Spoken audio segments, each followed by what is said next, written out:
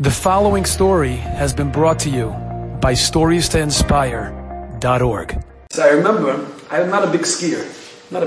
I always, when I grew up, I always promised myself I'll never go skiing. It's a suicidal exercise, and that all changed when I got married. Because my wife comes from a very big skiing family. Everybody goes skiing all the time, and this is the Mammoth, Big Bear. This is where she grew up. She traveled to big slopes all over the country, and okay, so my wife likes skiing, so I said to Beseder, so you go. But when we had kids, we had our boys, I said, they're not going. And of course, like in every argument or in every disagreement in a marriage, in every marriage, someone is always right and the other is the husband. So it turned out that my kids started skiing. They started skiing. It wasn't so bad. As a matter of fact, I started skiing myself too, and I realized, okay, it's pretty okay. And they have the bunny slopes, and they have the green slopes, and they have the other slopes, and I'm sticking to the safe slope, to the green slope, to the easiest slope. I graduated the bunny slope after a few times, and then I went to the green slope, and that's where I wanted to stay stuck. I'm not interested in the black diamonds. It's not for me. And that all changed very, very, very quickly when I was once on the chairlift. There was the lift that was taking me up to the mountain. I had one boy on one side, one of my sons on the other side of me. And I had my ski poles. They were rentals, obviously. I don't own them. And I had my ski poles. They were tied around my wrists. And something very interesting happened. My phone rang. I had my phone in my pocket. My phone rings. I was high up on this chairlift, and all the slopes were zigzagging below us. We're trying to get to the top, and I only take the Green Mountain. My phone rings, and I try to take out my phone from my pocket, but I had a very big glove on, and it couldn't fit. My phone couldn't fit.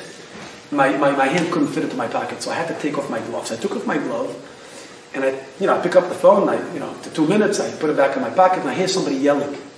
I turn around, and there's this guy behind me on the lift, and he's waving his pole. It's like he's waving his pole. I'm trying to make up what he's saying, and suddenly I realized that he's telling me that I dropped my pole. One of my poles dropped, because when I took off my glove, the pole was tied around the glove to get my phone, and I didn't realize the pole dropped right underneath one of the slopes. Now, listen, I'm not such a great skier even on a green slope, and I'm panicking. My kids Baruch Hashem, I have a 5-year-old, a 7-year-old, a 9-year-old. Baruch Hashem, they no problem at all. Pizza and French fries, and they're good to go. But I was very concerned. And when I get off the lift, I said, "Did you realize? Do you know where it fell?" He says, "Yeah, we think it fell on the blue diamond. Like it was a very difficult slope. We think it fell on that slope." So I had no choice. I told my sons, I said, "You guys are good. Yeah, you guys are good on your own." They said, "Yeah, we're good. They're fine. They're good." I said, "I had to go down a more difficult mountain. And I'll never forget the fear that I had. And I actually remember, fear can be spelled, forget everything and run, F-E-A-R, forget everything and run, or face everything and rise. That's always the option. The two options you're faced with when you're in fear. And I'm like, face everything and rise, face everything and rise, face everything and rise. And I'm repeating it to myself. I'm giving myself a pep talk. And I started, trying to walk down the mountain slowly, the blue mountain, not to get... And Baruch Hashem, after a good half hour, I was able to retrieve my pole. And I skied down the blue slope, and then I realized, hey, it's not so bad. I think I can do this. And it dawned on me that sometimes Hashem makes you drop a pole in your life and forces you and pushes you into another situation so you can grow. Because a lot of times we get stuck in our comfort zone. I want to be on the green slope. I just want to be in the green slope. I don't want to go I don't want to graduate. I don't want to grow. Leave me alone. I'm okay. I have my shiur. I have my this. Ani beseder. It's beseder gamur. No, God says, something is going to happen. So something has got to change. Something has got to move for you to grow.